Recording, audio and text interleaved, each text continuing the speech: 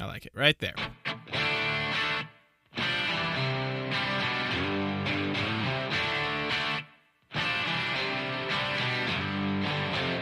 Hello, and welcome to another episode of We Don't Wanna. This is the podcast where we really don't wanna. In every episode, we'll be taking a very reluctant journey through a series that one of us loves, and the other, well, that's where the reluctancy comes in. We're your hosts. I'm Zach, and this is Scott. Hello. And today we're going to be going through the last couple chapters of Harry Potter and the Prisoner of Azkaban. I am super excited. It's one of my favorite books, and I've been a little let down because Scotty Boy over here has been pretty indifferent most of this book. I'm a little fucked up about it. It's true. I don't know if I've been indifferent. I've just been more like, Zach, what do you see in this book that's so incredible? Off. Like I think it's just okay so far. Like, you're a shithead, man. There's some good stuff, but there was a lot of stuff that I was just like, meh on. So yeah, I don't know. I mean, we're going through the last 3 chapters, then we'll do final thoughts here on the book, and we'll kind of run down all that. How are you doing today, pal? We've had quite the week. Everyone in Texas has had quite the week, actually. Holy shit, man! No kidding, dude. I'm good, man. I got some power back last night, so nice. That was Finally. pretty sweet. Yeah, after like 6 days without power. That sucks, bro. In really cold weather. Yeah, it was pretty hellish, man. It was wild. Yeah, no good all around. These snow and ice storms, Texas is just not equipped to deal with them like some other parts of the country are, and it was a bit of a rough week for all involved. I hope everyone out there is doing okay. But yeah, we're here. We're ready to go. We're I think feeling all right. Are you feeling all right, pal? I feel a little out of practice because we didn't record last week, but we didn't. You know. Yeah, Zach's like, my powers. This was like just when it was kind of starting, and Zach's like, my power's kind of going in and out. I don't know if we can record. And then turns out he was fully without power for 6 days. So yeah, you know, stuff happens. We only missed a week, but I also feel very out of practice, I guess, but we'll get in the flow. Yeah, it's all good, man. I'll help you. We can double Dutch rudder this thing. We can grab each other and just get the stroking going. Please double Dutch rudder me. All right, man. Well, let's just jump into this thing. Yeah. So where we last left off last time on Dragon Ball Z, they had knocked out Snape, and they were leaving the tree, the tunnel, I guess, under the tree. Yeah, the Whomping Willow. They had their whole procession where, like, Ron and Lupin were chained to old Pettigrew because Harry was like, oh, don't kill him. And Black is there, of course, Hermione, and Crookshanks leading the way because, obviously, Crookshanks, A+, number 1, he has to go out in front. So, yeah, that's where we left off. So, chapter 20. They're on their way out. Sirius asks Harry if he knows that he's his godfather. The Sirius is Harry's godfather. And he asks Harry if he would like to live with him. It's kind of a very, you can tell it's like a kind of an emotional thing for Sirius. He doesn't know quite. He's like awkward in the way he asks it. It's like a thing for him. And he's like, oh, no, of course you wouldn't want to live with me. What am I saying? And Harry is like, are you crazy? Of course I want to leave the Dursleys. Have you got a house? When can I move in? And it's a very sweet moment. I liked it a lot. I don't love Sirius. I think he's okay. And I also kind of Harry's okay. But this is a good moment. I enjoyed this a lot between the two of them. Hell yeah. So they get out of the tunnel and oopsie, Lupin didn't take his potion. We talked about this in when they were in the shack, the Shrieking Shack, and Sirius. That's why Sirius was coming to Lupin's office to be like, "Hey, bitch, take your potion." For how serious this is of like Lupin turning into a werewolf, I feel like he's irresponsible with his potion taking. Like, take your meds, Lupin. Come on. Yeah, no kidding, man. It's a little sketch. Yeah, What are you doing, it's a pal? little sketch. So they get out of the tunnel, and of course the clouds roll back, and they see it's a full moon, and Lupin starts to transform. Sirius orders Harry to run, and then he transforms into his giant black dog and starts trying to fight Lupin. He's trying to keep him away from His the others, BBD. basically. His big black dog, exactly. Yeah, his big old black dog form. He's trying to like drag Lupin away from the others. Good for him. You're gonna make me stop thinking about that now. Yeah. So Pettigrew dives for Lupin's dropped wand. He's still chained to Ron only now. I guess Lupin, like, I can't remember, ripped off the shackle or something like that.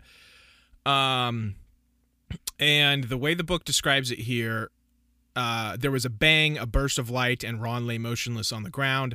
Another bang, Crookshanks flew into the air and back to the earth in a heap. This is not fucking okay. I was terrified for my boy Crookshanks here. I was like, if they fucking kill Crookshanks, I swear to God. This was a rough moment for me reading these books. I didn't give a shit about Ron, obviously. Yeah, fuck Ron. Yeah, fuck Ron. Crookshanks, like, obviously, I mean, Pettigrew is an evil dude. I don't think he's gonna shy away from killing anyone. So if he killed Crookshanks here, I swear to God. I don't think that Pettigrew is necessarily so evil. I just think he's a coward. Well, I mean, he blew up like 12 muggles in the street, right? Yeah. I don't think it's because he's pure evil. I think he did that because that was his plan to save his own ass. Sure, I guess so. I mean, yeah, evil, cowardly, whatever you want to say. So Harry manages to disarm Lupin. He fucking takes his sweet time till after Crookshanks gets hit, but then he knocks the wand out. But Pettigrew immediately, of course, transforms and runs away. You meant Pettigrew. What did I say? You said Lupin. Oh, right? yeah, sorry. Yeah, yes, okay. Pettigrew transforms and runs away. And then Lupin, in his werewolf form, runs into the forest, and Black takes off after him. Harry checks on Ron, and he's still alive, but he doesn't check on Crookshanks. The fucker. I was like, no mention of Crookshanks here. How's that stock in Harry Potter going? It's not going well because he doesn't check on Crookshanks. You had one job, Harry. And it's to make sure Crookshanks is okay. Harry says they should take unconscious Snape, because Snape's still floating here unconscious. They should take unconscious Snape and Ron up to the school and get help. Then they hear like yelping from the forest, and they immediately abandon that plan to go get help, and both of them run after Sirius and Lupin. They're down by the lake now, I think. They see Sirius. He's back as a human being. He's not transformed anymore. Lupin nowhere to be found, and Sirius is surrounded by hundreds of Dementors. And he's like passing out or passed out. Harry's like, we need to summon a Patronus. He tries to get Hermione to help him summon a Patronus, but she doesn't know how. He gives her like, just think of a happy thought and say, is it Expecto Patronus? Patronum. Patronum, okay. Come on, it's Latin. Yeah, how I guess dare I? us is a Latin. Yeah, I mean, that's the suffix. name of the thing, so give me a break, dick. Break dick. But she doesn't know how, obviously, because she's never been taught how to do this. Lupin didn't give her the advanced after class lesson. She doesn't know how to do it. She passes out. Harry is passing out as well, and he sees a Dementor start to lower its hood. It's going to give the old kissy kiss. The old razzle dazzle. The old razzle dazzle. This thing, the way it's described here, super gross. Where there should have been eyes, there was only thin, gray, scabbed skin stretched blankly over empty sockets. But there was a mouth, a gaping, shapeless hole sucking the air with the sound of a death rattle. Gaping should never be used to describe anything. It's a disgusting word. Yeah, this thing is gross. One of the Nazgul grabs Harry around the neck and is just gonna straight death kiss him first, give him the old razzle dazzle. I don't know why we're referring it to that now. Harry sees a bright light as it's about to kill him, and then the Nazgul drops him, and he sees that they're being driven away, and he starts to feel warm again. He sees like a bright animal kind of on the lake or across the lake, I can't remember, and then he passes out. Yeah, it was. He says it was as bright as a unicorn. Harry watched it as it reached the opposite shore, and then he saw somebody welcoming it back, raising its hand to pat it. Someone who looked strangely familiar, but it couldn't be. And then that's when he passes out. And that's the end of that chapter. That chapter was pretty quick. Short, sweet, to the point. Yeah, short, sweet. Had a lot going on, but yeah, it wasn't the longest chapter in the world. So I obviously I know that you've finished the book now. Yeah. At this point, did you have any thoughts, any predictions? At this time, I think my first leaning was like, well, is it Dumble? But he never actually does anything, so I dismissed that immediately. He's never around when you need him. You're not wrong. And then I was like, well, it couldn't have been. It couldn't. I thought briefly maybe it's Snape, and then I think maybe this was as we start this next chapter, you hear Corny Fudge talking to Snape, and I was like, oh, was it Snape? What it actually was. No, I did not see coming, nor did I want to see it coming. Okay. But yeah, I guess Dumble was probably, I was like, did Lupin somehow find a way to fight the power, fight the werewolf power and change back and come back and save him? Those were probably the only things I had rolling around. Now, but before we continue here. Yes. If you recall to the end of the last episode. Yes. I mentioned that there was maybe a couple things that you were going to have some harshities. Yes. About. You did. You gave me like the most ominous ass warning about the last 3 chapters of a book I've ever heard in my life. Was my warning warranted or not? Yeah. Okay, look. All right, look. We'll get into that in the final thoughts. Okay, all right, fair enough. We'll get into that. Not to put the cart before the horse here. I mean, I have problems for sure. I don't hate it outright. Let me just say it that right. But we'll get that's to good. that. That's honestly already more than I was expecting. Okay, so that's good. Fair enough. Chapter 21. Harry comes to. He's in like the hospital wing. He's overhearing, as he overhears a mini conversation in these books. Yes. Corny Fudge congratulating Snape on the capture of Black and saving the kids. He wants to give him the Order of Merlin. This is like the Medal of Honor, basically, it seems like, type of situation. Yeah. This is... Do you remember in our first episode when... there was that whole back and forth about like, is Merlin a real person or whatever? Yeah. It's because it was talking about the Dumbledore card. He'd received the Order of Merlin first class or something like that. He had exactly. Do we know what he was awarded that for, or is that spoiler territory? It is not spoiler, but it's still better left for you to find out. Okay, fine. I don't know what that means. If I'm not mistaken, no, I mean, it says it on the card. So, I guess it's already been kind of revealed. I don't know that it says that this is exactly what he got it for, but I'm pretty certain that he got it for his defeat of the previous big bad dark wizard, Gellert Grindelwald. Jesus, fuck wow, jeez. me. Hey, that's a hard one. Gagging on something. What are you gagging on, Zach? Fucking Gerlerts over here, dude. Gargling on Gerlerts. Shit. Oh, wow. That's right. I think it did say that. That sounds familiar, so we'll go with that. So yeah, back to where we are here. Snape is telling Corny Fudge that Black had bewitched them. I saw it immediately. A confundus charm to judge by their behavior. They seem to think there was a possibility he was innocent. They weren't responsible for their actions. So Snape kind of giving them an out here, but then he's also like, well, but on the other hand, their interference might have permitted Black to escape. They thought they were going to catch Black single-handedly. He says they've got away with a great deal before now.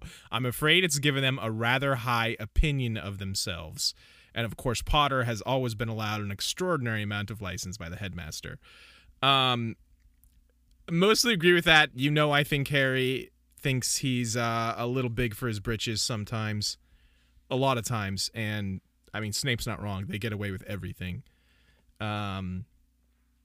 So Corny Fudge is like, yeah, we all give Harry a little bit of special treatment. And Snape argues that it isn't right, that it's not really good for him. Which, again, I pretty much agree with. You're such a fun sucker. I'm not a fun sucker. You're a fucking Nazgul. Yeah, I need to give Harry the old razzle dazzle, suck all his fun out.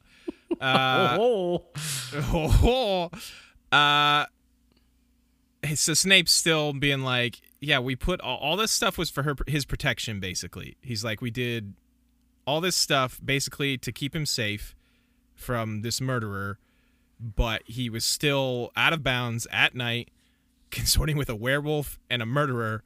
And then he adds on at the end, oh, and I have reason to believe he's been visiting Hogsmeade illegally, too. It's like this other stuff isn't bad enough. He's like, oh, yeah, that dick's going to Hogsmeade, too. He's such a narc, bro. He is a bit of a narc. You're not wrong there. Corny Fudge is just like, well, we shall see, Snape. The boy has been undoubtedly foolish. Corny asks Snape if he knows why the Nazgul acted the way they did. He's like, no. He says that by the time that he came around, they had retreated to the entrance and he tied up the unconscious Black. So here's where I was like, oh, so I guess it wasn't Snape. Because when this chapter started and they were talking about all this, I was like, okay, did Snape wake up, come in, chase the Nazgul away, and then, do all this? But then, no, Snape basically confirms here that by the time he woke up, then they were gone. Harry's becoming more conscious here. He asks the nurse what's going on, and she tells him that they've got Black upstairs and they're going to perform the razzle dazzle any minute. So of course they start to free, and by razzle dazzle, of course, I mean death. They're gonna kill him. They're gonna death kiss his ass. Death kiss his ass. Death dude. kiss his ass. Oh, Give him the man, old that razzle dazzle. Like, that's right something up the that I butt. would roll on my sex dice. I don't want to know what that is. I think I know, but I don't want to know. Hermione is there also. Hermione's there and woken up too. So they're freaking out. They're like, no, don't kill Black. Corny and Snape come in, and Harry and Hermione try to tell them what happened with Pettigrew, but they just have that. They're just like, oh, you're confused. You're under a spell. Blah blah blah. They're straight freaking out when Dumble comes in. He's like, I was just talking with Sirius, and I want to talk to Hermione and Harry alone. Snape, not a fan of this. He's not a fan of any of this. He tells Dumble that Sirius Black showed he was capable of murder at the age of 16. You haven't forgotten that. You haven't forgotten that he once tried to kill me. Dumble's like, my memory is as good as it ever was, Severus. So yeah, obviously Snape still not over that time that Sirius tried to get him killed by a werewolf. I love how when Dumbledore walks in a room, the dude just fucking controls the shit out of it. I think that's a big part of like why I really, really enjoy his character. Yeah, I mean, obviously, everybody, has great respect for Dumbledore, corny fudge. Snape is like upset and not happy about this, but I mean, he eventually acquiesces as well. He listens and leaves. So Dumble turns to Hermione and Harry. Ron's like still out cold or something. I don't know what's going on with him. Nobody cares. And Dumble tells them, "It is your turn to listen, and I beg you will not interrupt me because there is very little time." They proceed to then interrupt him nonstop. Every 2 words Dumble says, they like interrupt him. And I'm just like, you fucking dipshits, just listen to him. He basically tells them, yeah, I believe I heard Sirius's whole story about Pettigrew and everything. I believe him. I believe you. But there's no evidence, and no one will believe the word of 2 13-year-olds versus, a professor, Snape, basically. He also points out that Sirius has not acted like an innocent man. The attack on the fat lady, the painting chick, entering Gryffindor Tower with a knife. And without Pettigrew alive or dead, we have no chance of overturning Sirius's sentence. So here's where I bet Harry is really regretting not letting them kill Pettigrew. But what are you gonna do? And here we go. Here's where we jump aboard the time turner train. Dumble looks at Hermione and he's like, "What we need is more time." Was it then that you knew? Yes. As soon as he said that, I was like, "Oh, we're having fucking time travel, aren't we?" And sure enough, Hermione understands. And she's like, "Oh." Dumble also says, "If all goes well, you'll be able to save more than one innocent life tonight." But he's very specific. "Remember this, both of you. You must not be seen. Miss Granger, you know the law. You know what is at stake.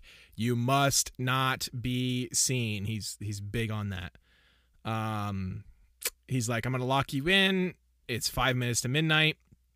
3 turns should do it." I guess a turn is an hour. I think that's what she says here. And wishes him good luck.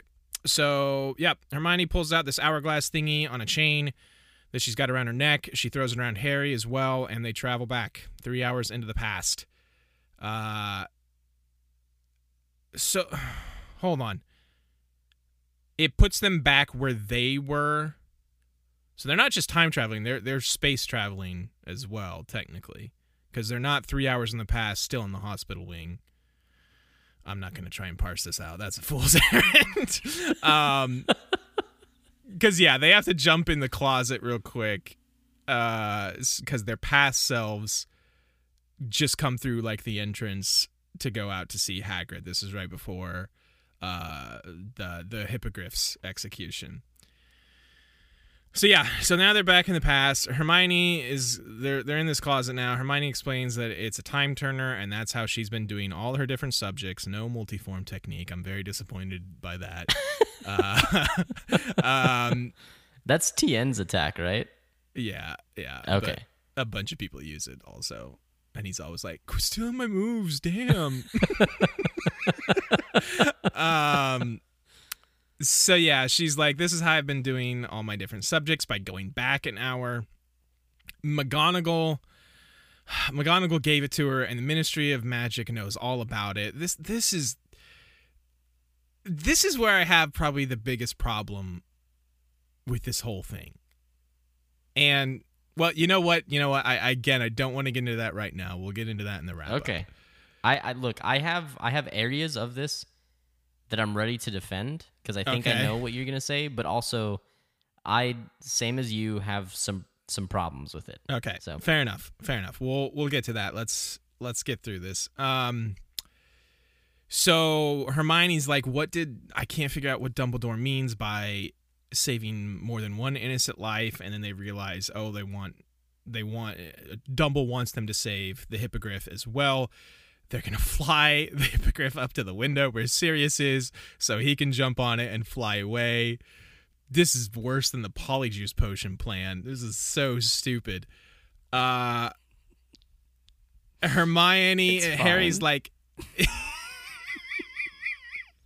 Harry's like, Hermione, what if we just run in there and grab Pettigrew right now? And Hermione's like freaking out. She's like, no, don't you understand? We're breaking one of the most important wizarding laws. Nobody's supposed to change time. Nobody. And yet apparently she's doing it every day and the ministry's okay with it. Anyway. Okay, can I hop in here, or do you still want to wait? No, it's fine. Hop in. What are we doing here if not hopping in? There's a lot of like she had to be approved for it because her academics were so high. Right, they say that. Right, and so it's like, hey, like the ministry issues it. So McGonagall got it approved for her. It wasn't like McGonagall just gave her this fucking artifact. No, I understand that. They say that. So it's like, it's saying, hey, we're going to allow you to do this for academics as long as you follow the rules, right? So it's not like, oh, she's changing time every single day. But technically she is. Look, man. Technically she is, but also technically she isn't. Okay, again, that may have been my strongest argument yet. That if that's your if that's your strongest argument, boy howdy, we're in trouble here. I want it to be known and made clear. I don't have a problem with the time travel thing in and of itself. Like, that's fine. There are plenty of time travel stories and things that I absolutely love. And I don't have a problem inherently with that aspect of it. It's just when you open the Pandora's box of time travel in your story, that opens up a lot of possibilities, a lot of pitfalls, and a lot of potential problems. And that's where I have a feeling, again, I don't know this, time will tell, but I have a feeling that's where the ball... that was a good pun. What? Time will tell. Yeah. Totally intentional, obviously. That's where I feel like the ball is going to be dropped badly, but again, we'll get into more of this later. So yeah, she's like, you heard Dumbledore, we cannot be seen. He did make that very clear. He said it in Spanish, so they knew it very well. What? Did he? That's a very specific reference that probably I will only get. Have you ever seen the movie Fired Up? No. It's a really dumb, kind of hilarious, underrated movie, but I don't know why I'm going to get into this. Is that a cheerleading movie? They're at this cheer camp, and the head guy is like telling them about this move they all want to learn, and he's like, that move is prohibidado, and I said that in Spanish, so you know it's very important. That's a really, really uber specific reference. I don't know what I'm doing here. Damn. Deep cut. Very deep cut. Hermione's like, we cannot be seen, and Harry's like, well, we'd only be seen by ourselves and Hagrid. And Hermione's like, Harry, you dipshit, what do you think you'd do if you saw yourself busting into Hagrid's house? And he's like, well, I'd probably think I'd gone mad, or I think there was some dark magic going on. Yeah. Sounds about right. And Hermione's like, exactly, you won't understand. You might even attack yourself. McGonagall told me what awful things have happened when wizards have meddled with times. Loads of them ended up killing their past or future selves by mistake.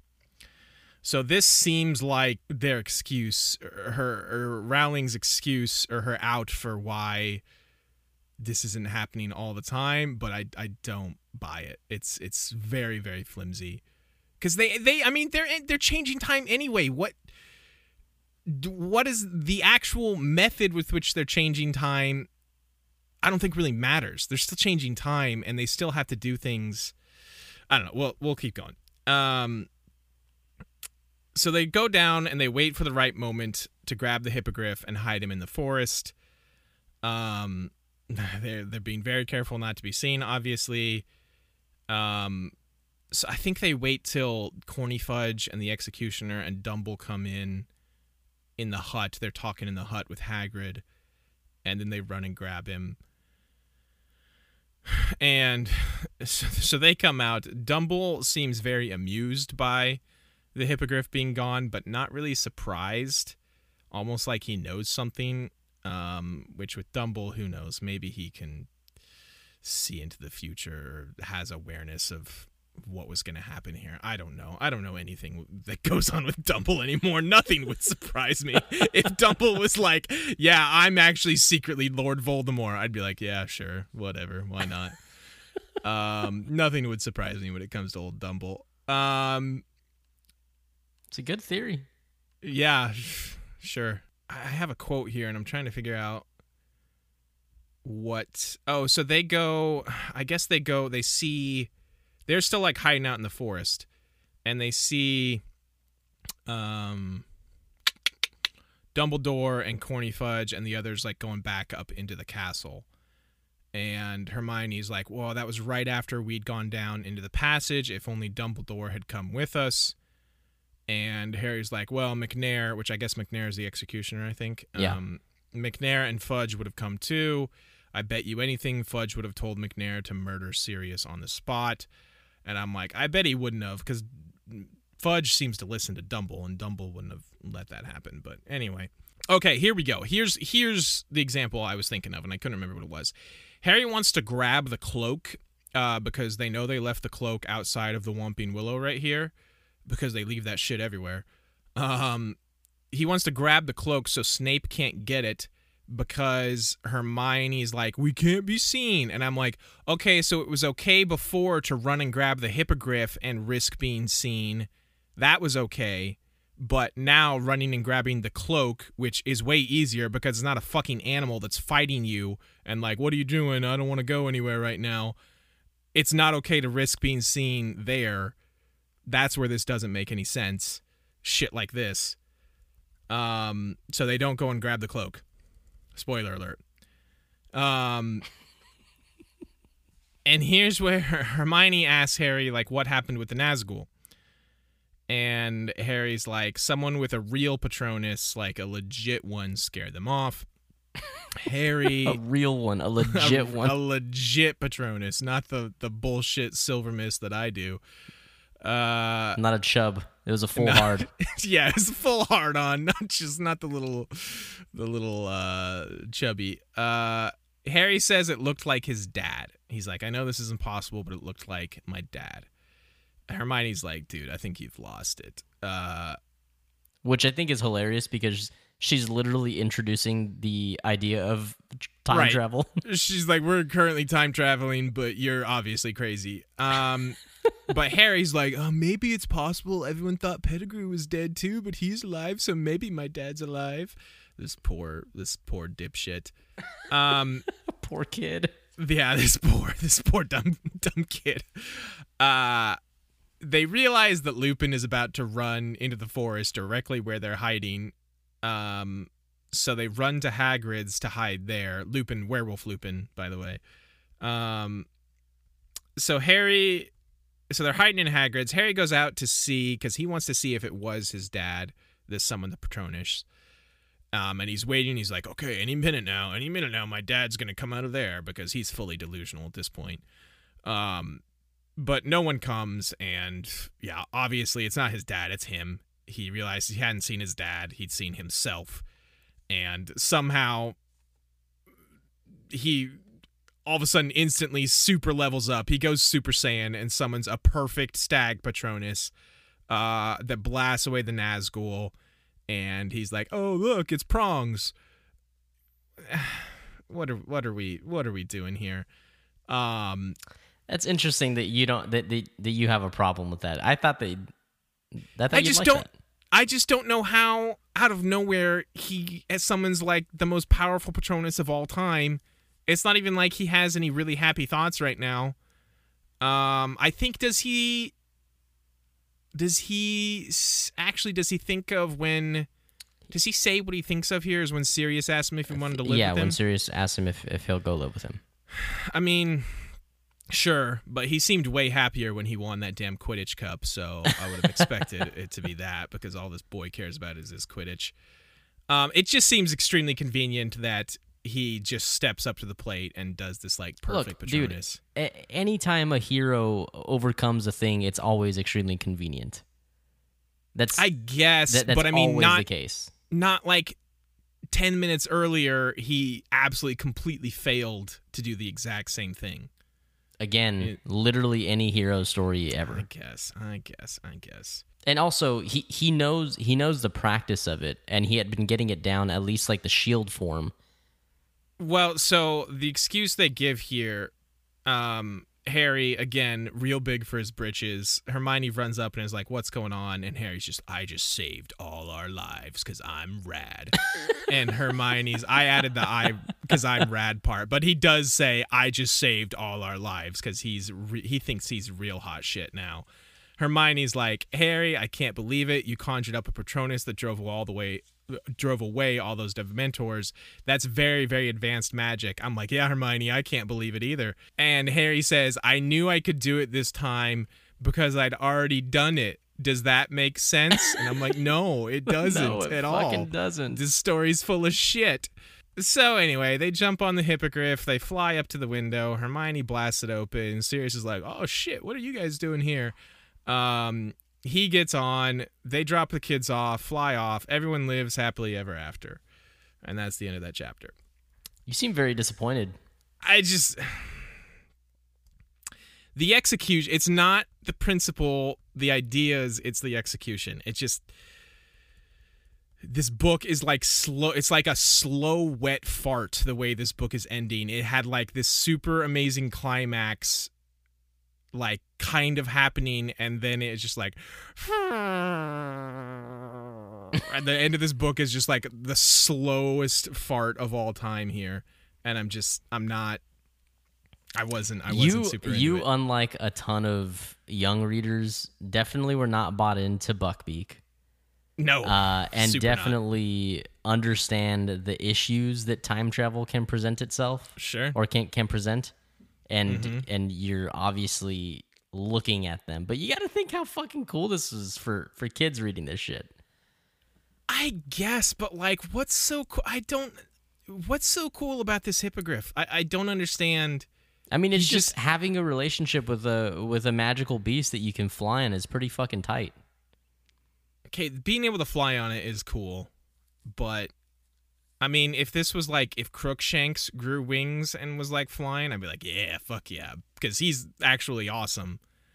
But this hippogriff, I'm just like, I don't really care about it. It is cool that Sirius got away. Obviously, I'm you know, I like Sirius. I don't love Sirius, but I like Sirius. Hey, man, it's Gary Oldman. I know. Gary Oldman's rad, so I'm glad they don't kill him. And yeah, we'll get more into my full thoughts here on the ending in the wrap up. So chapter 22. Oh, was there anything in chapter 21 you wanted me to go? No, you're you good. wanted me to bring up? Okay.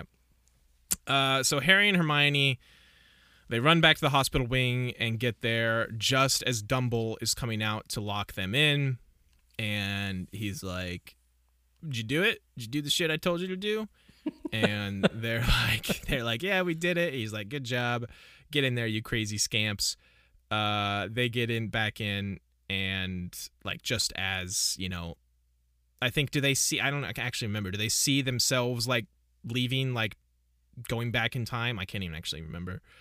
Either way, they're back to where they're supposed to be, and they pull the whole, "Oh, I was sleeping. What's going on?" You know, they jump in their beds and they're like, "Oh, I was asleep. What's going on, dude?" Because Snape comes in fully unhinged for about the 55th time in this book. He's irate because obviously they've discovered that Sirius Black is gone. He's screaming. He didn't disapparate. I don't know what the difference between disapparate and apparate is, because Snape says you can't apparate or disapparate inside this castle. Can you explain to me what the difference is? Or should I mean, not know? It's like one's coming, one's going. Oh, I'll be coming and going. Yeah, but are you on your way? That's all it is? It's just leaving or going? It's coming and going. There's not, what? This is basically just like teleportation, right? Yeah. There's not two words for like, oh, I teleported in, but then I dis-teleported out. Well, it's Well, you like just- if there's a doorway, it's like you walk in the door and you walk out the door. They're different. That's the worst explanation. I mean, I for this. guess you could say you walk through the door. Either direction. you could. Okay, fine. So you can't apparate. I'm just gonna call it all apparating. That's you can't fine. apparate inside the castle. I think Corny Fudge is like, no, he could have apparated out. And I'm like, well, A, he didn't have a wand, I don't think. I don't know if you can apparate without a wand. The whole wand thing seems to be extremely inconsistent. So Snape's like, this has something to do with Potter. Corny Fudge is like, Severus, be reasonable. Harry has been locked up. And I'm like, oh yeah, because magic doesn't exist in this world. Obviously, there's no way they could have got out of a locked room. That's crazy. Corny Fudge and Dumble are treating it like they were locked up. There's nothing that they could have possibly done. Obviously, they did do something, and Snape knows it. But Corny Fudge and Dumble are just treating him like he's crazy. So yeah, he knows that they did something, but he's fully unhinged. So Dumble and Corny are like, "Calm down, bro. There's no way they could possibly do anything because we saw the door was locked." He hits him with the, unless you were suggesting that Harry and Hermione are able to be in two places at once, Yeah, I'm afraid I don't see any point in troubling them further. Yeah, that was literally my next note. Oh. Dumble's like, well, there you have it, Severus, unless you are suggesting that Harry and Hermione be able to be in two places at once. And I'm like, of course they could be in two places at once. This is obviously a known thing, this time travel aspect. Either way, it doesn't matter. So, for what it's worth, look, and I don't say this to like necessarily defend this because I too, again, like I've said, have some issues with the time turner aspect. Mm-hmm. But for what it's worth, like time turners and using time turners is a very like, I don't know if this would be the right way to describe it, but it's a very like compartmentalized like action or like piece of magic that is around in the like in this universe. Sure. So yes, it's like that people can do that and those are things that exist, but like it's extremely few and far between. That they pop up. It will come up later. It will make a reappearance. Here's my problem with this. Is McGonagall had to get like the special permission from the Ministry and get it to Hermione so she could attend multiple classes at the same time. So if Hermione is showing up at like multiple classes at the same time, I feel like there's no way that the rest of the teachers don't know. McGonagall obviously knows. And I feel like if McGonagall knows, the rest of the professors either do know or should know, or they're idiots, or they never talk to each other, or the professors just don't talk to each other at all. Like, wait, what do you mean Hermione's in your class at 9? She's in my class at 9. Like, Snape has to know that she has this time turner. That's a super fair observation, man, or I guess take on it. But no, the implication is that no, they don't know. Okay.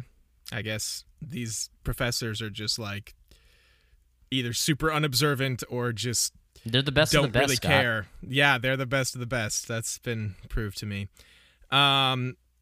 Corny has a good line here about Snape after Snape storms out. He says, "Fellow seems quite unbalanced. I'd watch out for him if I were you, Dumbledore." And Dumble's like, "Oh, he's not unbalanced. He's just suffered a severe disappointment."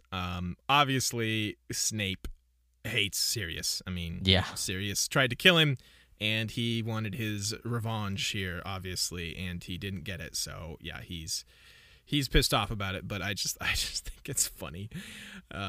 Corny, fellow seems quite unbalanced. Dumble's like, "Hey, you're getting rid of those Nazgul, though, right?" And Corny's like, "Yeah, I'll have him packed off to Azkaban tonight. Perhaps. Wait, Oh, no, Corny does still say this. He says, perhaps we should think about dragons at the school entrance. And Dumble's like, Hagrid would like that, with a swift smile. I thought that was funny. We know Hagrid loves his dragons, or any magical creature, really. Mm-hmm. Hagrid tells them how happy he is that the Hippogriff escaped. He's overwhelmed with joy. He doesn't know it was them, obviously, but he's just like, oh, Bucky escaped or whatever. Hagrid also tells them that Lupin resigned this morning because he can't risk turning again around the students. As I said earlier, dude did seem awfully reckless with forgetting to take his meds. Imagine like actually having like, hey, I have this medicine that I have to take once a month. Otherwise, I kill people. Yeah, exactly. Otherwise, I go on a rampage and just murder people. I feel like you'd make that priority A+ number one, especially after his whole thing about how, or maybe it's actually coming up here. He's like, yeah, Dumbledore took a huge chance on me, hiring a werewolf teacher. Blah blah blah. It's like, I love you, Lupin, but come on, you gotta make that your priority, bud. So Harry goes to see Lupin, and Harry's like, you didn't get in trouble for what happened, and Lupin tells him, no, Professor Dumbledore managed to convince Fudge that I was trying to save your lives. That was the final straw for Severus. I think the loss of the Order of Merlin hit him hard. So he accidentally let slip that I am a werewolf this morning at breakfast. So poor Lupin, I guess, was going to stay. They'd worked it out to where Dumble had spun some story about Lupin trying to save the kids, that it was okay for him to be a werewolf. But no, I don't think that the werewolf thing was out. Like, he was just right. Yeah. Well, at least not to the rest of the school. I don't know right. if Corny Fudge knew about it, but I don't think so. So then, yeah, Snape lets it slip at breakfast, and now everyone knows he's a werewolf, and Lupin has to resign because, most wizard parents don't want their kids taught by a werewolf. They're all racists. Well, if the werewolf regularly forgets to take his meds, then I can buy that. That's like, yeah, that doesn't seem okay. Yeah, that's fair. It's too bad because, again, I like Lupin a lot. So Harry and Lupin are still talking here, and Harry asks him about the stag Patronus, and he asks him basically like, hey, what did my dad transform into a stag? Because we never got the answer. I think Harry asked once, but he was interrupted at some point. Yeah. And Lupin's like, yes, your father was always a stag when he transformed. That's why we called him Prongs, because of his antlers or whatever. Right. Stags are baller. Go Baratheons. Hell yeah. That's pretty cool, I guess. Lupin gives him back the invisibility cloak and the map.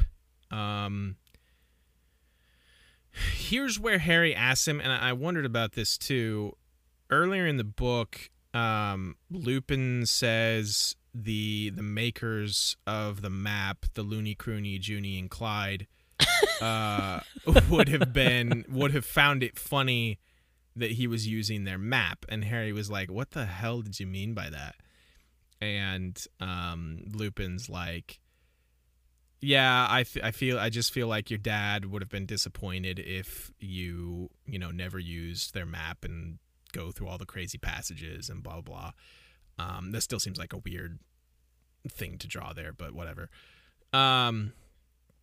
Lupin leaves here and says that he'll see Harry again. So yeah, he gives him the invisibility cloak and the map. He's like, now that I'm not a teacher anymore, I don't feel bad about giving you these. Lupin's pretty cool. He's so rad, dude. Yeah. Dumble comes in here, and Harry asks Dumble about Trelawney's exorcist moment, which I totally forgot about, where she gets possessed and is like, you will die tonight, or I can't even remember what it was she said. Mm-hmm. What she predicted. And so yeah, Harry asks Dumble about that. What did she predict? I don't have it written down here. Something about like the servant of the Dark Lord will return and return in his service tonight, or some shit like that. So is that implying here that that was Pettigrew, was the servant of Yeah, the Dark so Lord. when it's said, it's supposed to be like, the red herring is that it's Sirius. That, Right. Um, Right. So Harry asks, like, so was this real? Was this a real prediction? Because the next thing I have here is just a quote from Dumble, and he says, "Do you know Harry? I think she might have been. Who'd have thought it? That brings her total of real predictions up to 2. I should offer her a pay raise." But Dumble with the wicked burns on Trelawney. How about that quip? Yeah. Everyone just dunks on Trelawney constantly. I don't understand why she's even employed here. So here Dumbledore is talking about the Time Turner stuff. He's like, hasn't your experience with a Time Turner taught you anything? The consequences of our actions are always so complicated, so diverse, that predicting the future is a very difficult business indeed. Professor Trelawney, bless her, is living proof of that. Just dunking on her constantly. You did a very noble thing in saving Pettigrew's life. And Harry's like, but what if he helps Voldemort back to power? And this is interesting. This is a little weird. Dumble's like, Pettigrew owes his life to you. You have sent Voldemort, a deputy who is in your debt. When one wizard saves another wizard's life, it creates a certain bond between them.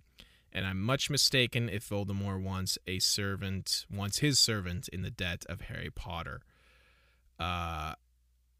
So this seems like there's some kind of like wizard spell, like Wookiee life debt thing here going on. That I don't fully understand. I think Dumble continues here. He says, "This is magic at its deepest, its most impenetrable, Harry, but trust me, the time may come when you'll be very glad you saved Pettigrew's life."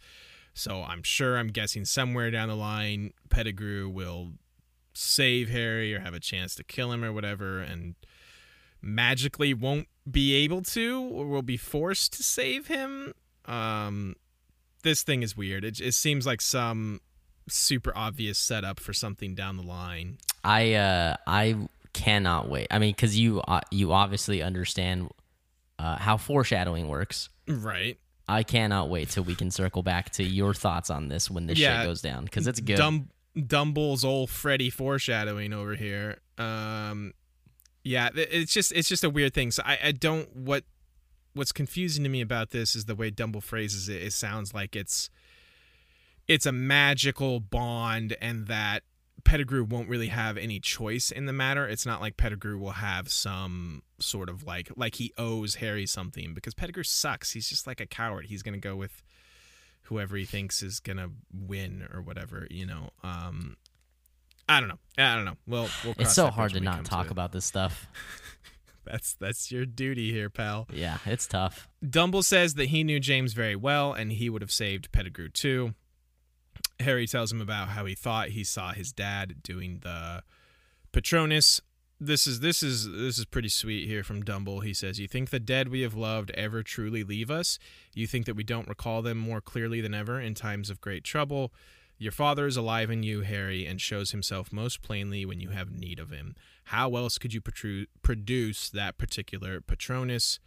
Prongs rode again last night. So you did see your father last night, Harry.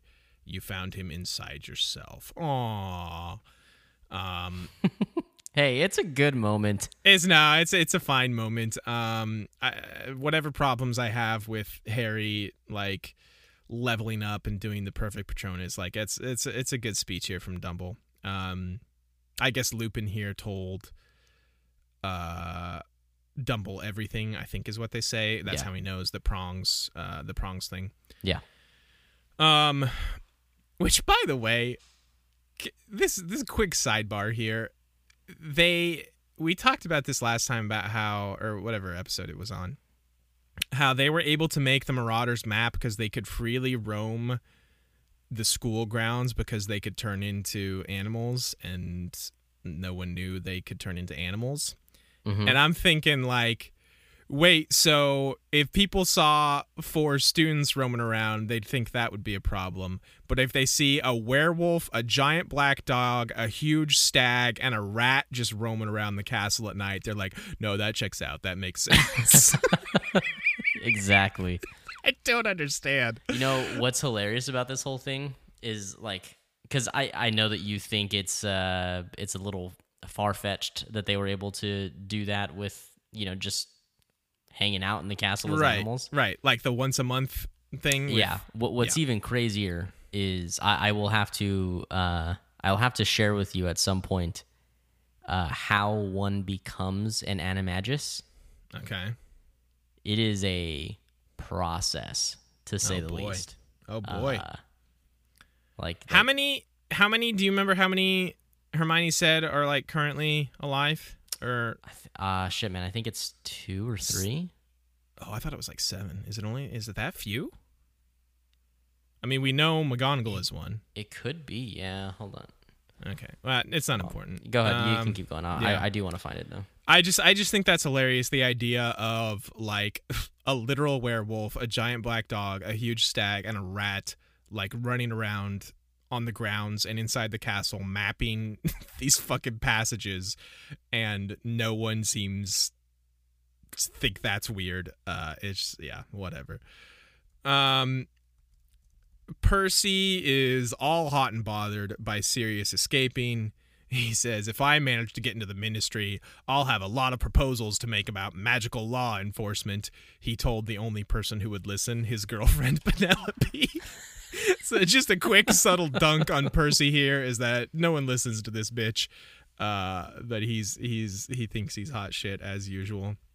So Harry is miserable at the end of the year, which is a new twist because he's usually all happy, everything's all hooray, good, but he's all miserable because Lupin left, and because there was a brief moment when he thought he could live with Sirius and he wouldn't have to go home to the Dursleys, which that's legit. That would suck.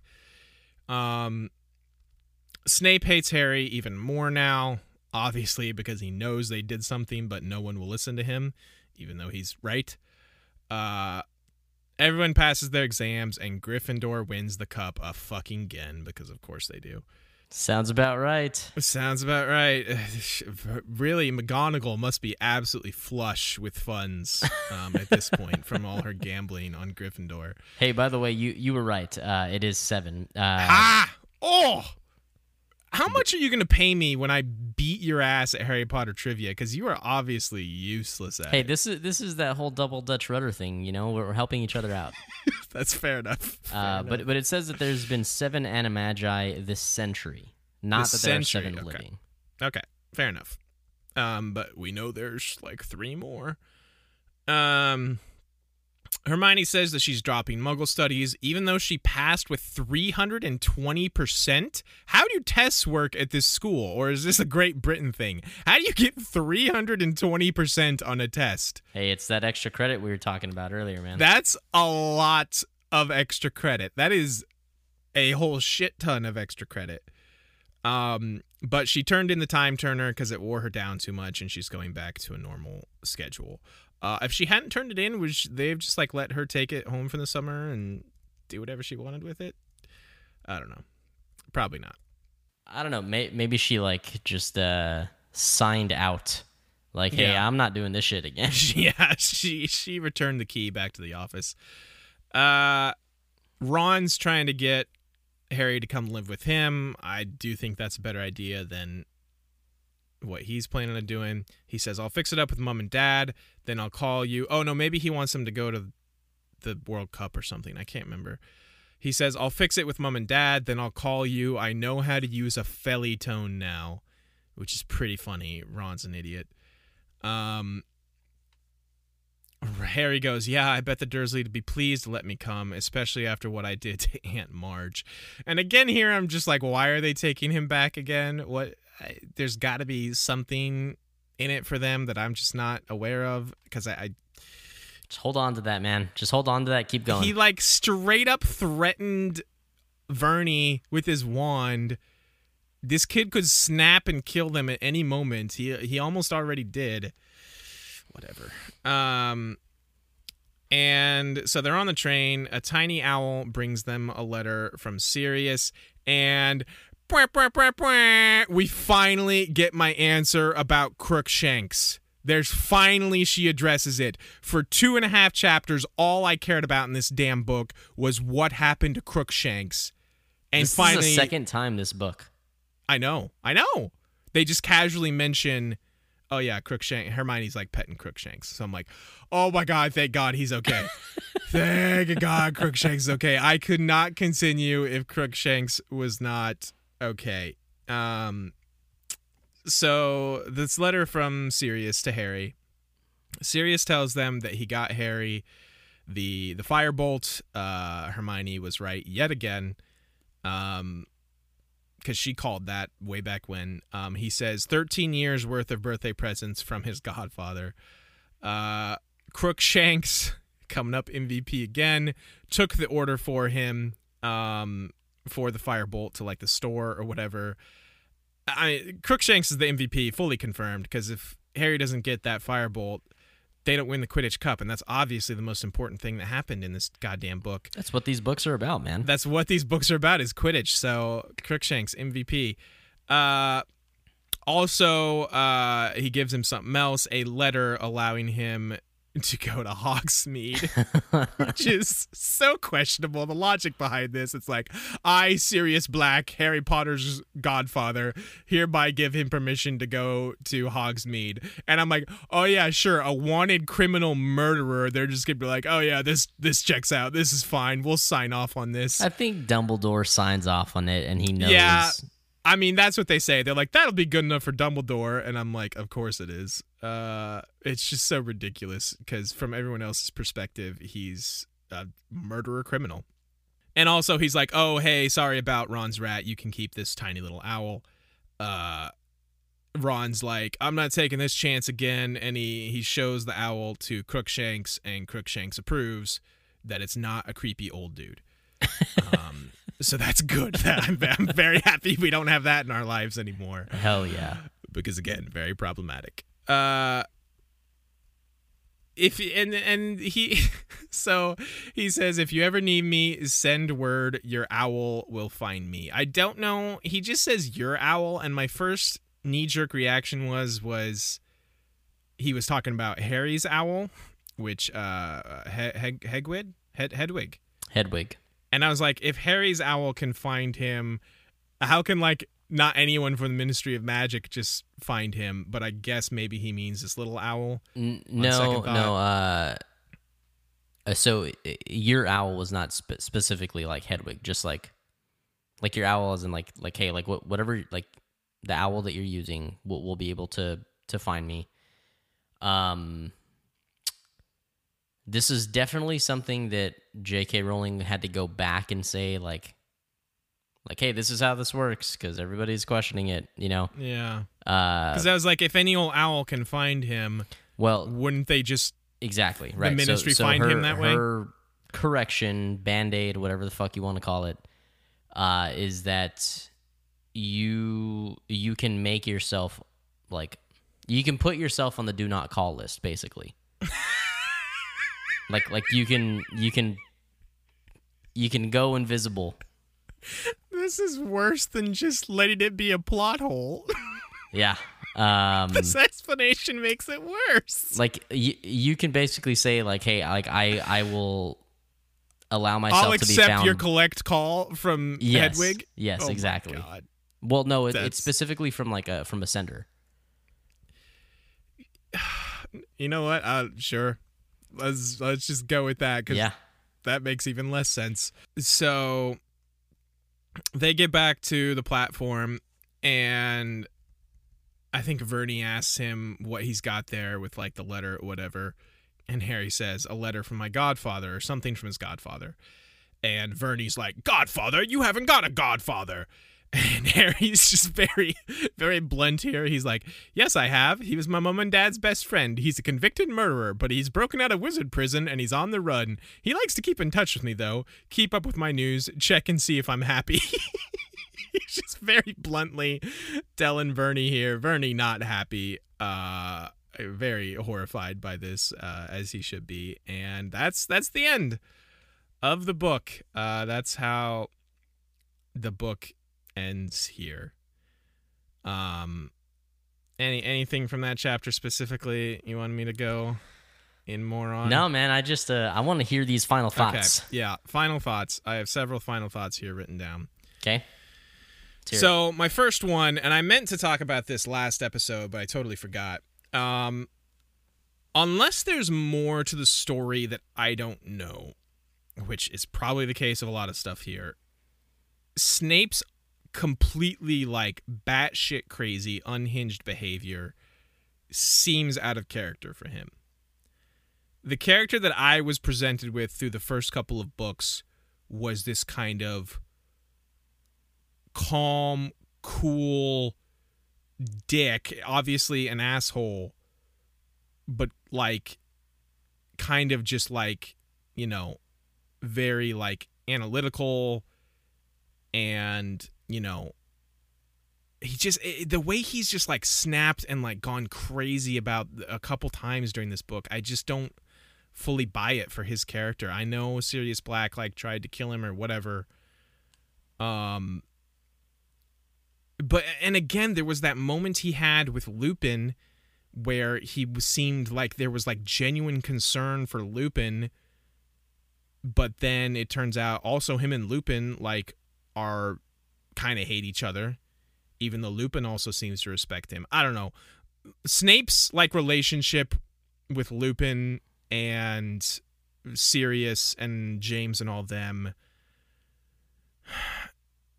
it just seems bizarre that however many years later, probably more than that, Snape would be, these grudges that Snape would be holding would like make him go this batshit crazy.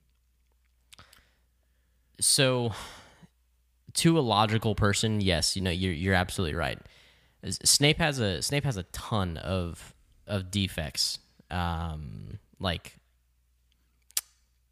a lot of kinks in his armor. I guess you would say, like, sure, is that he is 100% emotionally stuck in the past. And you will see that unwrap even more so, not specifically just with the issue with Sirius and with James Potter and everything like that, but in several other aspects of his life.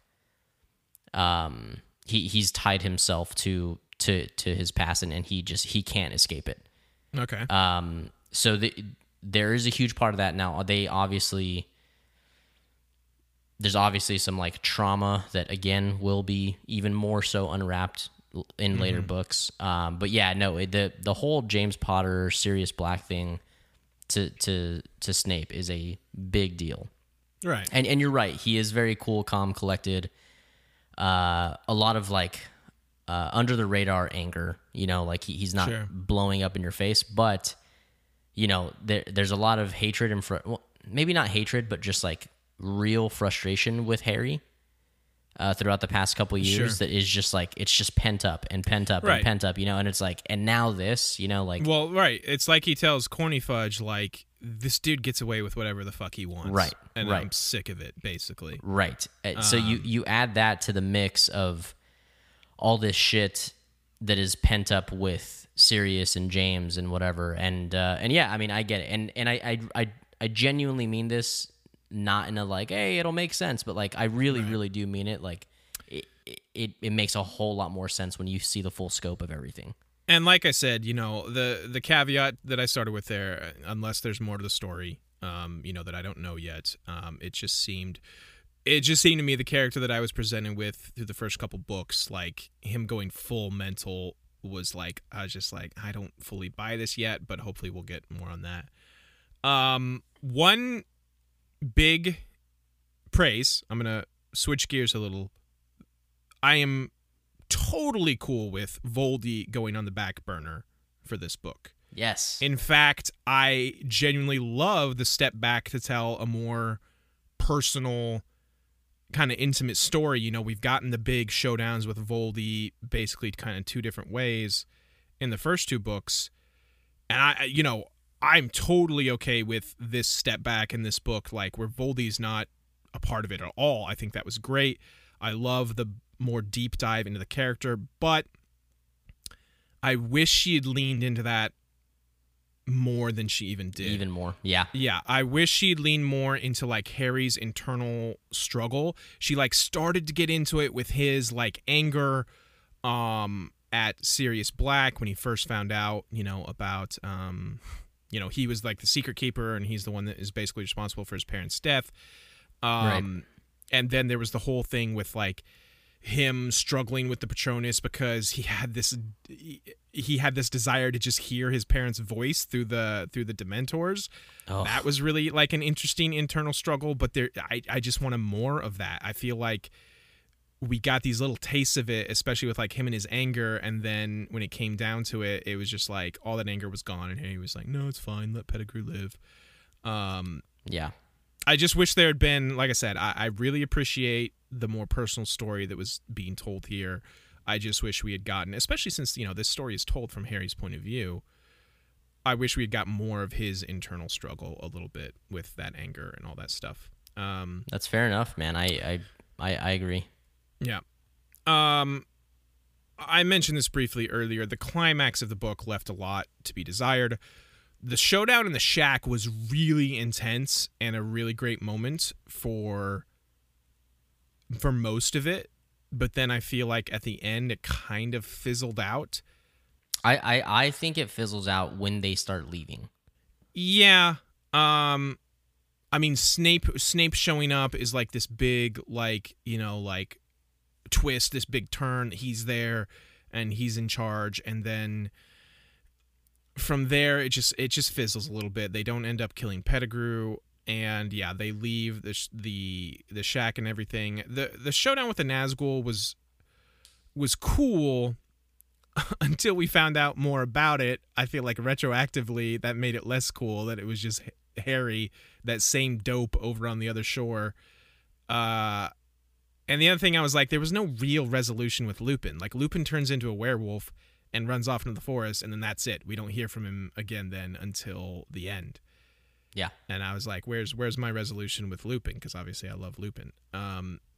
So yeah, like I said, it was just fizzled out. Like, there was this really cool showdown in the shack, and then the Time Turner stuff and the showdown with the Nazgul just kind of long wet fart there at the end of the book. I touched on this earlier as well. I don't at all have a problem with the time travel aspect in theory. Okay. The execution of it was pretty lame. But in principle, it's fine. If you want to introduce time travel into your story, we're in a magical world, totally fine with that. I will have a problem with it if it's never brought up or addressed or again, or if, like, you talked about it being very controlled by the Ministry. So I don't know if this is something that like dark wizards would have access to. I know Hermione says a lot about, you got to be careful because all these consequences you could have. Evil people wouldn't give a shit about the consequences. If they thought, traveling in time would give them a leg up, which obviously it would, they would use that shit. So I don't know if we'll see anything like that, but I guess my whole point is you've made this a rule of your world now, and you have to be aware of that. So I hope she is aware of that, and it doesn't just fade into nothingness. I think you said it comes back, so yeah, so I'm gonna try and foreshadow and predict some things without, I guess, just tactfully. Okay. I think that when this topic arises again, you will be slightly disappointed that it does not arise in what's the word here? In a lot of depth, maybe. But it does come back.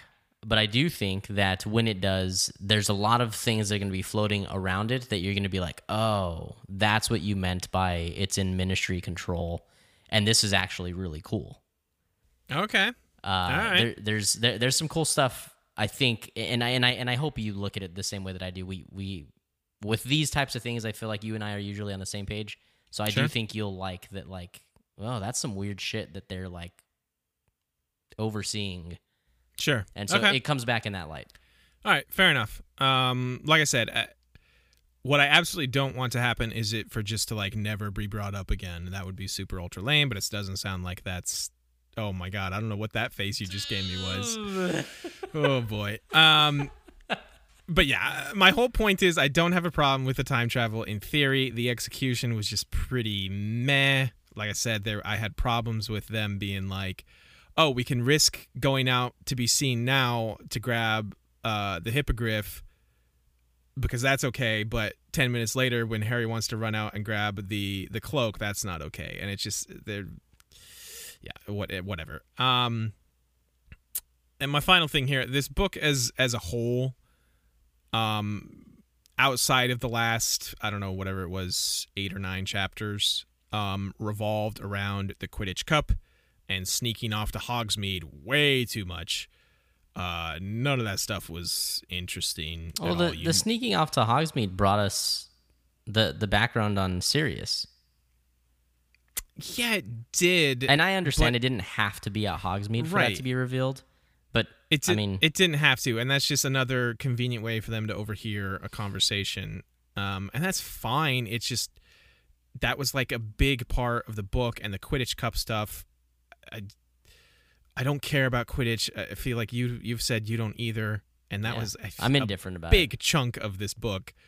Oliver Wood losing his mind, which was actually kind of funny, but everything with Lupin was the standout great stuff. Every conversation that Harry had with Lupin was pretty much by and large phenomenal. I wish there was more. So Harry and Lupin is some of my favorite dialogue in the series. Yeah, it was fantastic. Like I said, I wish we'd gotten a little bit more resolution with Lupin and being a werewolf, but that's fine. I'm sad that he's leaving because he was great. Just like Harry was. Harry was sad he was leaving too. I think you're going to have a new favorite character next book. Really? Yes. Okay. Is it the new Defense Against the Dark Arts teacher? Oh, because I don't know, obviously buddy. We're going to need another one of those. I guess. Yeah, your prediction is more based on the fact that 2 books running now, the new Defense Against the Dark Arts teacher has basically been my favorite character. Well, second favorite in this book, because obviously Crookshanks is the real MVP. I think we all know and appreciate that. Sure. Yeah, that's anything you wanted to bring up or say about this? I think I'm really glad that you. So one of the reasons that a lot of people love this book, like Harry Potter fans are obsessed with this, is like, man, like we were so into this, and Voldemort is nowhere to be seen. Yeah, no, definitely. You know, it's again to a younger audience who don't read as adept and intentionally as we do now. Reading through this, it's like you don't fully realize like why you're drawn into a lot of the emotional aspects of this book until you can sit down and talk about it. And it's like, man, that pulled me in. Like caring about people and understanding their past and their history and kind of how they work. So that's the reason that this is in my top books of the series. Knowing that you like things to be more flushed out, I think that there's a couple books down the road that I think that you're going to enjoy quite a bit more.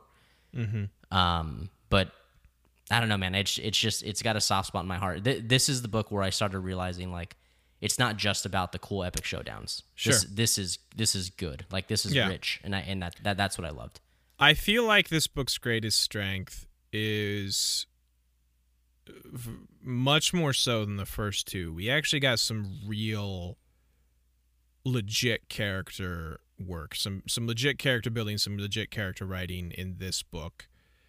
And like I said, I guess my only complaint with that aspect of it is it just had gone deeper into that.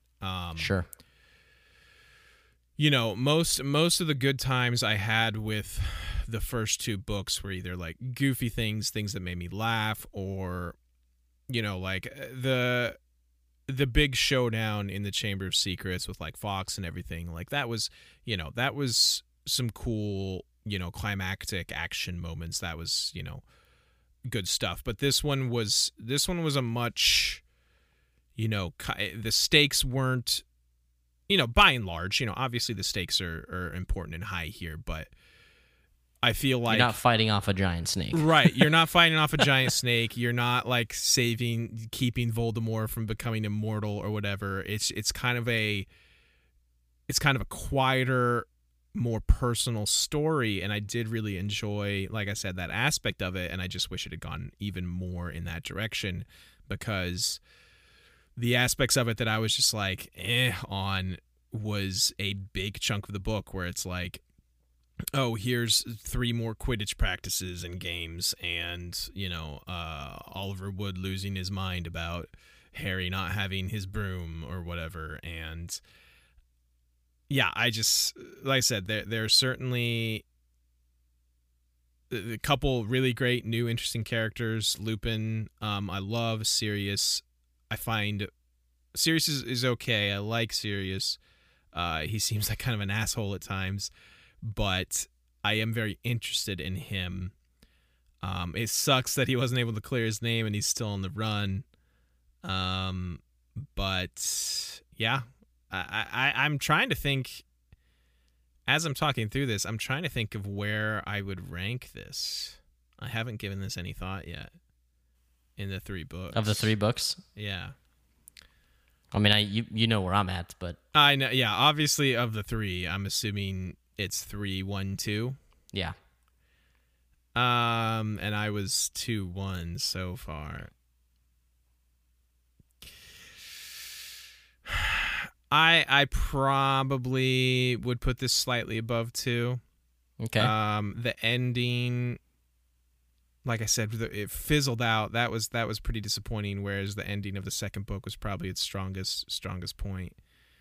But there was a lot to like. Like you said, all the dialogue, the conversations between Lupin and Harry were really good. Dumble had some good moments, some good dialogue. I was introduced to Crookshanks, almost as good as, I don't know, man, who would I put Crookshanks ahead of? What's his name? What's my boy's name? Lockhart. Lockhart. Yeah, that's a you tough have one. to put Crookshanks above Lockhart. That's maybe we might have to have a full podcast to discuss that. That'll be on the Patreon. Too tough. That's too tough just to decide here and now. But yeah, that's I guess my final thoughts on Azkaban. Anything else you wanted to bring up? No, man. I'm glad we're wrapping this thing up. I am excited to continue this journey. Yeah. What is the next one? Goblet of Fire. Oh, Goblet of, that's right. Okay. Order of Phoenix this is the 5? one. Yeah, correct. Order of Phoenix is 5. Okay. This is the one that prior to reading through any of these, back when you had only kind of seen the movies, you were like, I think that's the one that I liked the most. And I think, if I'm being fully honest, I think I told you that just because I love that video where it like it's like a YouTube video where it's like the narrator reading the book, where it's like, Harry, did you put your name into the Goblet of Fire? Dumbledore asked calmly. And then it cuts to the movie version where Dumbledore, like as unhinged as Snape, is like, hey, did you put your motherfucking name in that Goblet of Fire? And it's like full on Homer Simpson choking Harry. Yeah, it's real good. That's probably why I said that, because that's probably my favorite Harry Potter thing of all time. That video never fails to make me laugh. Here, let me just set this up for you. Okay. There's no Quidditch. Oh, thank God. Well, I guess there's no school Quidditch because you already know that, like, they were talking about the Quidditch World Cup. Yes. So, yeah. So we're gonna see that. Yeah. We're gonna see that. But there's no Quidditch at school. No practice. Nothing like that.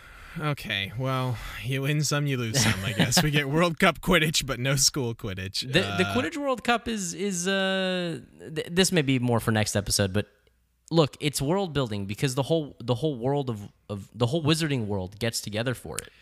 So it's okay. It's as cool. long as there's interesting stuff happening around that. Yes. That's fine. Like anytime a lot of like important and powerful wizards gather in one place, that could be good setup for some shit to go down. I just I hate soccer and I hate Quidditch, so the idea of a Quidditch World Cup, I'm just like, ugh, gross. But Okay. whatever. So yeah, Goblet of Fire. We will jump into that next. I have not looked at all to see how long that book is. Is it comparable to this one? It's quite a bit longer. Is it longer? Okay. Yeah. So we'll probably have quite a few episodes in that one. I don't know how many chapters I'm going to do for this next book. I'm very prepared here, as you can tell. Yeah. But we'll cross that bridge when we come to it. You want to take us out here, pal? Yeah, well, listen, guys, we appreciate you all hanging out with us tonight, today, whatever time you were listening to us at. Catch us next time talking about Harry Potter and the Goblet of Fire. And if you haven't already, be sure to check out the We Don't Wanna One Piece series that we have going on, where the turns have tabled. How the turns table. And I am being held against my will and forced to go through the questionable world of One Piece. Hell yeah. The anime manga series. It's great. We're having a blast doing it, so be sure to go hang out with us and check that out. Thanks again, guys.